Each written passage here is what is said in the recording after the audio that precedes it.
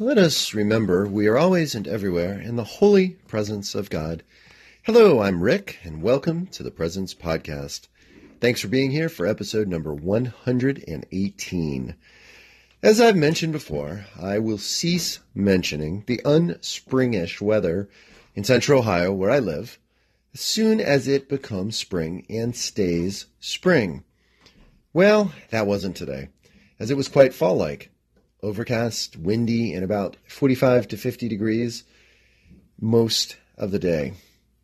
It was pretty amazing, with only 2 days remaining in April, to see people walking around in scarves, parkas, and wool caps.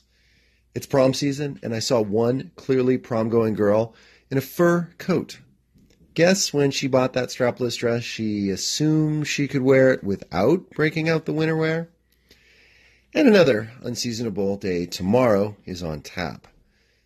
But the forecast is looking up for next week. Stay tuned, dear listener. I went through this cool day with my eyes, my ears, and my soul open to experience the presence of God. As I've said before, belly up to the bar, the wine bar, and I'll tell you about this day. Serving behind a bar at the local winery where I've worked pretty much every Saturday for the past 5+ years was where I felt God's presence the most today. Well, I've had all kinds of interesting conversations while I've poured wine for guests. A couple in particular come to mind as pretty awesome ones. There was the guy who told me all about his brother who enthusiastically hunts for Bigfoot in southern Ohio.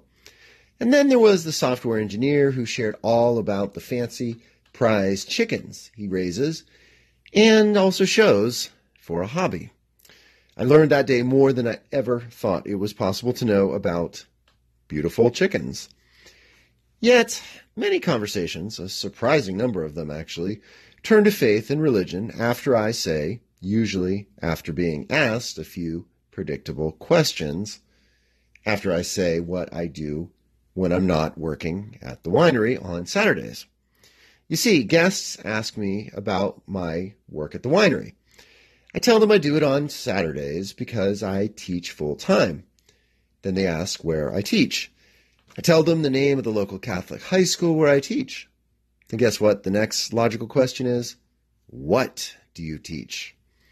Well, I usually answer this honestly. I've been known, however, a time or two to answer social studies, which is technically true. You see, when I give the plainest and most accurate answer that I teach religion, a door for ongoing conversation either opens or slams shut with an, oh, that's interesting, and a quick change by the customer of subject to a wine-related topic. And, I don't mind this, as selling the wine is why I'm there. I do feel sometimes, for some people, I'm there to talk about God, religion, the Bible, and so forth. And today I felt God's presence as a semi-regular customer really wanted to talk about her faith and how she worships. This woman, whom I will call by the initial G, is one I've gotten to know a bit over time. She's older, I think she said late 60s. And one time, I think she said she's in her late 60s, one time to me. And she's very willing to engage in conversation with me when I'm behind the bar, or she likes to engage with other guests who are also seated at the bar alongside of her. Today, you see, she was very down on her experience of worship at a local church, which I also know well myself. She had some critiques of the community and how poorly many people engage, or should I say disengage, in the liturgy there. She was both feeling guilty for being critical of it and also doubting her own negative judgment of that faith community. I was able to reassure her that I fully understood her critiques and that my frustration with similar things at that church is why I worship elsewhere now.